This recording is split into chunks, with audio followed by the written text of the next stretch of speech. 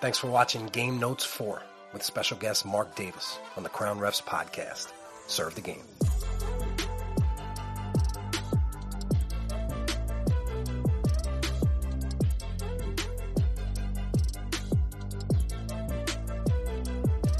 Marc, I really appreciate you coming on Game Notes. Game Notes is a show for basketball officials where we break down plays and situations to give you the best practices to help your games. You ready to look at some plays today, Marc? Sure, let's go. All right, so I clipped a couple plays from this Kansas-Arizona State game. First play here, we got a slot side drive. Okay, let's look at it all the way through one time first. All right. I think the one thing we have to address before we rewind it and kind of start to play over, if we go back to the beginning and just hit pause, is that on a slot side drive, that's somewhat the Achilles heel of the three-person system. We don't have a good angle. We don't have the open angle. We can't see, it's usually referee, offense, defender. We can't see through it. We don't have a good open angle on it generally, and especially those weak side lane line drives or slot side drives that come out of the slot's face. The slot, once the player's beat, has to stay with the defender behind, and we have to have the lead from the opposite side close down and get that angle and get those help defenders, the rotating defenders that come over. Because generally speaking, when you get yourself in this position, there's generally an open space at the block. As you'll see here right now, just even where it's paused now, it's wide open. The ball's going to swing opposite. The lead's going to rotate over. But that spot at the bottom of the floor, at the bottom block, watch how it remains open. Something's happening. Either somebody's going there or the ball's coming there. So let's push play and let's watch this play go through. And I'll tell you when to hit pause. All right, pause it once the ball's swung to the opposite side. Slot does a good job of moving on the ball. We'd like for him to be below the basket for the pull right away, but he's not. The defender goes to the basket. He beats him. Now the slot is going to referee the defender from behind that's coming, as well as have some perspective as best he can. If you look at him right now, it's referee, defender, offense. They're all in a straight line, which puts him in a really, really difficult position to referee. But the good news is we have the lead who's closed down to help on that play, and he's refereeing number 23. And if he's refereeing number 23, you can see where 23 jumps straight up in a vertical position, and this no call is the right decision on that. And too often times we have the lead is closed down and has not guessed because he's seen that play longer. Very difficult to referee that play is after the defender jumps. Now you come to the help defender. The longer we can see a player, the easier it is to make a decision about that defender's legality or illegality.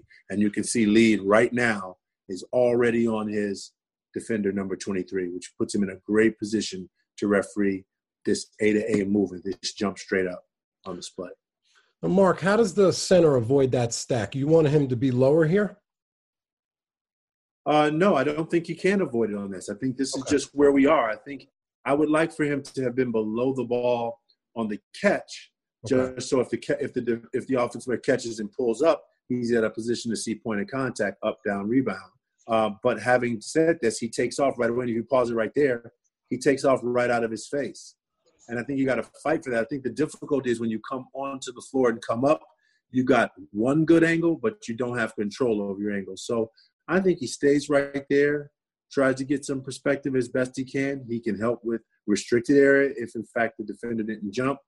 But the lead is the key on this play, and the lead closes down, does a great job, closes down, and is able to make that decision. We talked about refereeing the defense, stay in your primary, call the obvious, trust your partner. I think it's a good example.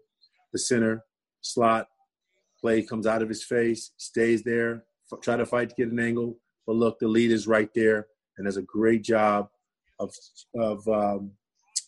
refereeing that play for a long time and seeing the play longer, which makes it a much easier decision on the verticality, jumping straight up. Also note the trail. The trail is fighting right now to get to an angle to find their guy. We said we all want to referee the paint, but we all want to referee our own guy in the paint. And I think that's many times we want to make sure that we're each on the appropriate defender, and then that way we have all the bases covered. Awesome. But this is a good job on this play coming out to Slot's face, and the lead particularly. Just wanted to take a quick break and let you know about the Crown Refs Podcast Week, which starts Monday, June 1st. We're going to be releasing 5 episodes throughout the week, 1 per day. Hope you enjoy. All right, Mark, this play features a lot of ball movement. I just thought the officials did a really nice job of constantly position adjusting. Tell me what you see here. Okay, if we go back to the beginning, as an offensive player just crossed his half court, we're good right there. We've got the trail official is in an outside in position. We'd like to have him maybe take a half a step back where he can referee that defender. It's approaching the slot side lane line.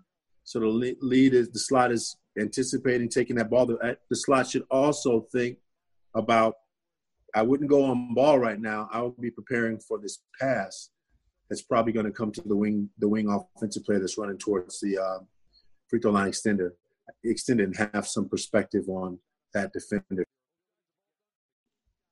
It goes right there.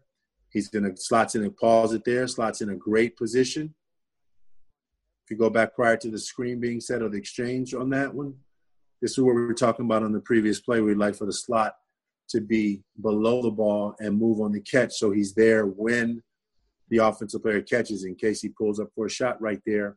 Right there, pause it. Mm-hmm. If he pulls up right there, slots in a wonderful position to see point of contact, tick on an elbow, to go through his appropriate sequence, which is up, down, rebound. He's in a good place for that. Now he's has a perspective on, now here comes the screener. He can see right through that offensive and defensive player for the screen. The screen is not really well set.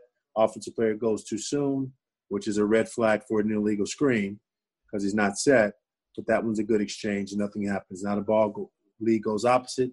Ball comes back to a pause or arrest. Lead now comes back again. They're really fighting hard to get an angle to get to the new defender and get to the place on the floor that they're supposed to be so they can see referee the defender in their primary responsibility. You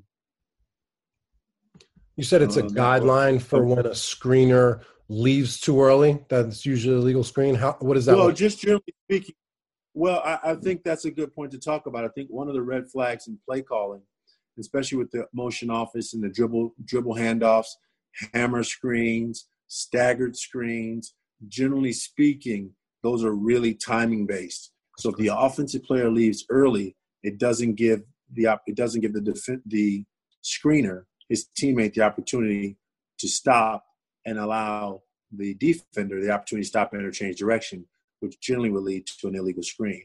In this one, the offensive player leaves too soon, and the screener is not committed to setting the screen, so it's really just an exchange, and that was not an illegal act.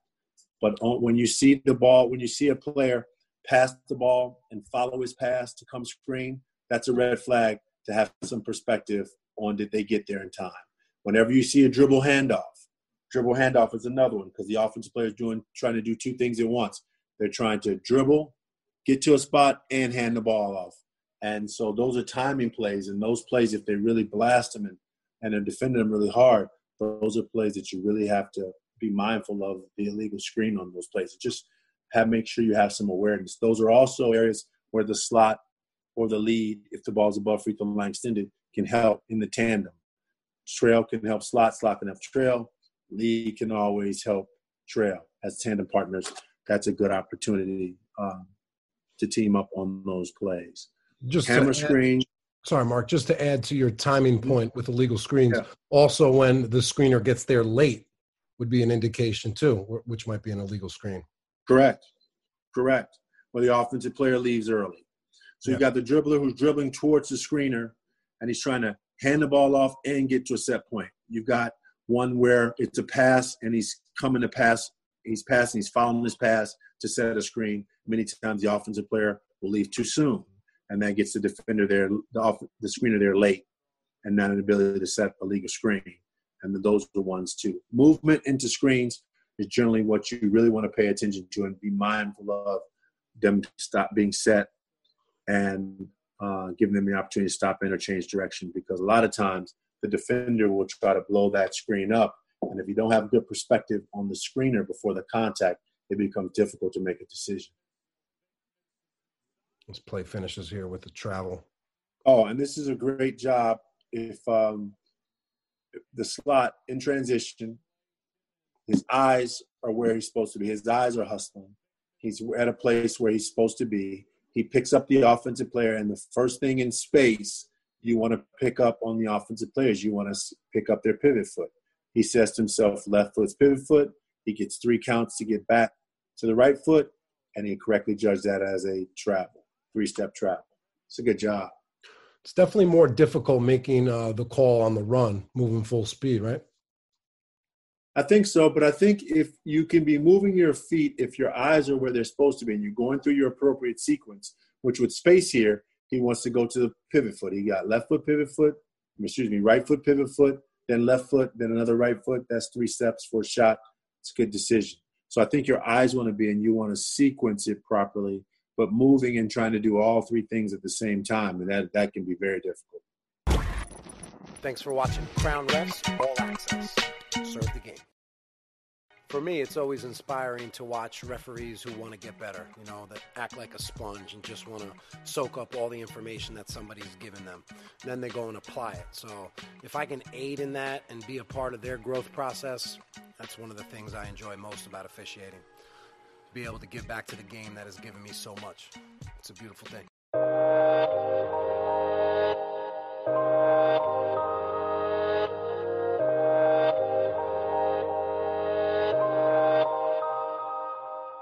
All right, we got a double play here, crash on both ends. It's always nice when we have back-to-back crashes. Well, before we even look at this play, let's just recognize what we're trying to accomplish here. Our ultimate goal is to be fair and to judge the rules fairly. And so with that, and equitably, so with that, we want to know that similar plays be judged similarly on both ends of the floor.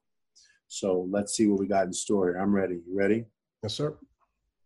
Okay. Run the tape. Pause it right there. Come across. Once again, right there, we want that lead, the trail official, to be to the right of the rear of the ball. He's ahead of that ball. And if you look at him right now, he's got a perfect angle. Like he can see the defender right now. The problem is he doesn't have control over his angle. If you take him and he's 1 step below the defender, take him and just make him and push him back to where he's 1 step behind the offensive player to the left of the ball where he has an angle and he can see through those plays. It puts him in a position where he can see greater than 2 players. Like right now, he's got a great look at the defender and a pretty decent look at the offensive player. He's got a view of 2 players. The more effective you can be as an official, the greater in excess of 2 players that you can see at one time. Yeah. So move him back. Just take, let's just say 6 little half steps to the right and put him back to the right into the rear of the ball, to left into the rear of the ball. Now, not only can he still see the defender and see the offensive player, but be able to referee the defender, he now can see the screener coming up to set the screen. And so the screen doesn't surprise him because he's got perspective on the screen from the beginning. Right now, he's looking at y'all. He has no idea about the screen right now. So now, if this play is closer to the 3-point line, do you still want this official kind of more in line with the offensive player? Is he going to be able to see the point of contact? I want him to the out. I want him to work the sideline, give himself a little bit of angle behind him, behind the offensive player, so he can take a step down to see the point of contact, where it's just a quick step when he anticipates him pulling up. He can get to the elbow, but I definitely want him behind because now as the screener comes, he's got perspective. There's a difference between when you're inside out versus outside in. Right now he's inside out, meaning that he has a great angle now. But if he stays right there and that play comes directly towards him, where we say he still has a good angle, he has to move to adjust to that. Can he see can he referee more than 2 players right now? No, he can just referee those. Take him and put him on the other side. If you could take make that a triangle where it goes. There's a point between the two players on the floor to the official, and then go straight up the line, and then go another point. Right, put him on that other point. If you make an equilateral triangle from the middle of those two to the official, go up the sideline, equidistant to that. Now give him that angle that he has, and now he has complete control over it. If the player goes left, he can go a step down. He can see it. Player goes right, he can take a half a step on or half a step back to maintain that same angle. You want to have control over your angles. He has a good angle now, but he has a static angle. He doesn't have control over it. He's open to whatever the players do. He's going to change his angle. You want to be able to get a good angle and be able to maintain it as long as possible. All right, let's run the play. You're getting mathematical on me, Mark. Well, it's all right. We had a good pass and crash here too, right? The one thing we always talk about plays in the lane and block charge plays in the lane. We always want to anticipate that our partners have a whistle. We don't want to get too excited to where we have a whistle and look up and we have a blarge. Although I would say the primary whistle on that would be the leads in the paint on any block charge, in transition, any block charge plays. There's a reasonable expectation that there may be another whistle. And if there is one, you should take some eye contact first before you come up with a signal. Because the slot goes block right now. They both raise their fists. Slot goes block, and lead goes charge. Now we have an issue. And instead of just a quick peek right there, and we get the play correct, and we eliminate any potential errors that may happen. I mean, the lead official definitely kept his fist up there for an extra second, so I think he definitely was processing if there were any other whistles as the play went on. Yeah, I'd just like to see a little eye contact there first. I think that I believe in college that's the correct mechanic to have a raised fist, whether going offense or defense. And so I just think you should have good eye contact. I think we want the lead to take that play. It is his play. He judged it correctly. I just think we set ourselves up better if we can take a peek first. That's all. Sure. Yeah. These plays are kind of weird. Those Euro steps where the offensive player never really clears the defender, but the contact is on the hip. So, anytime that we have that hip contact, it does increase, I think, the difficulty in our decision making. Thanks for listening to the Crown Refs podcast. Serve the game.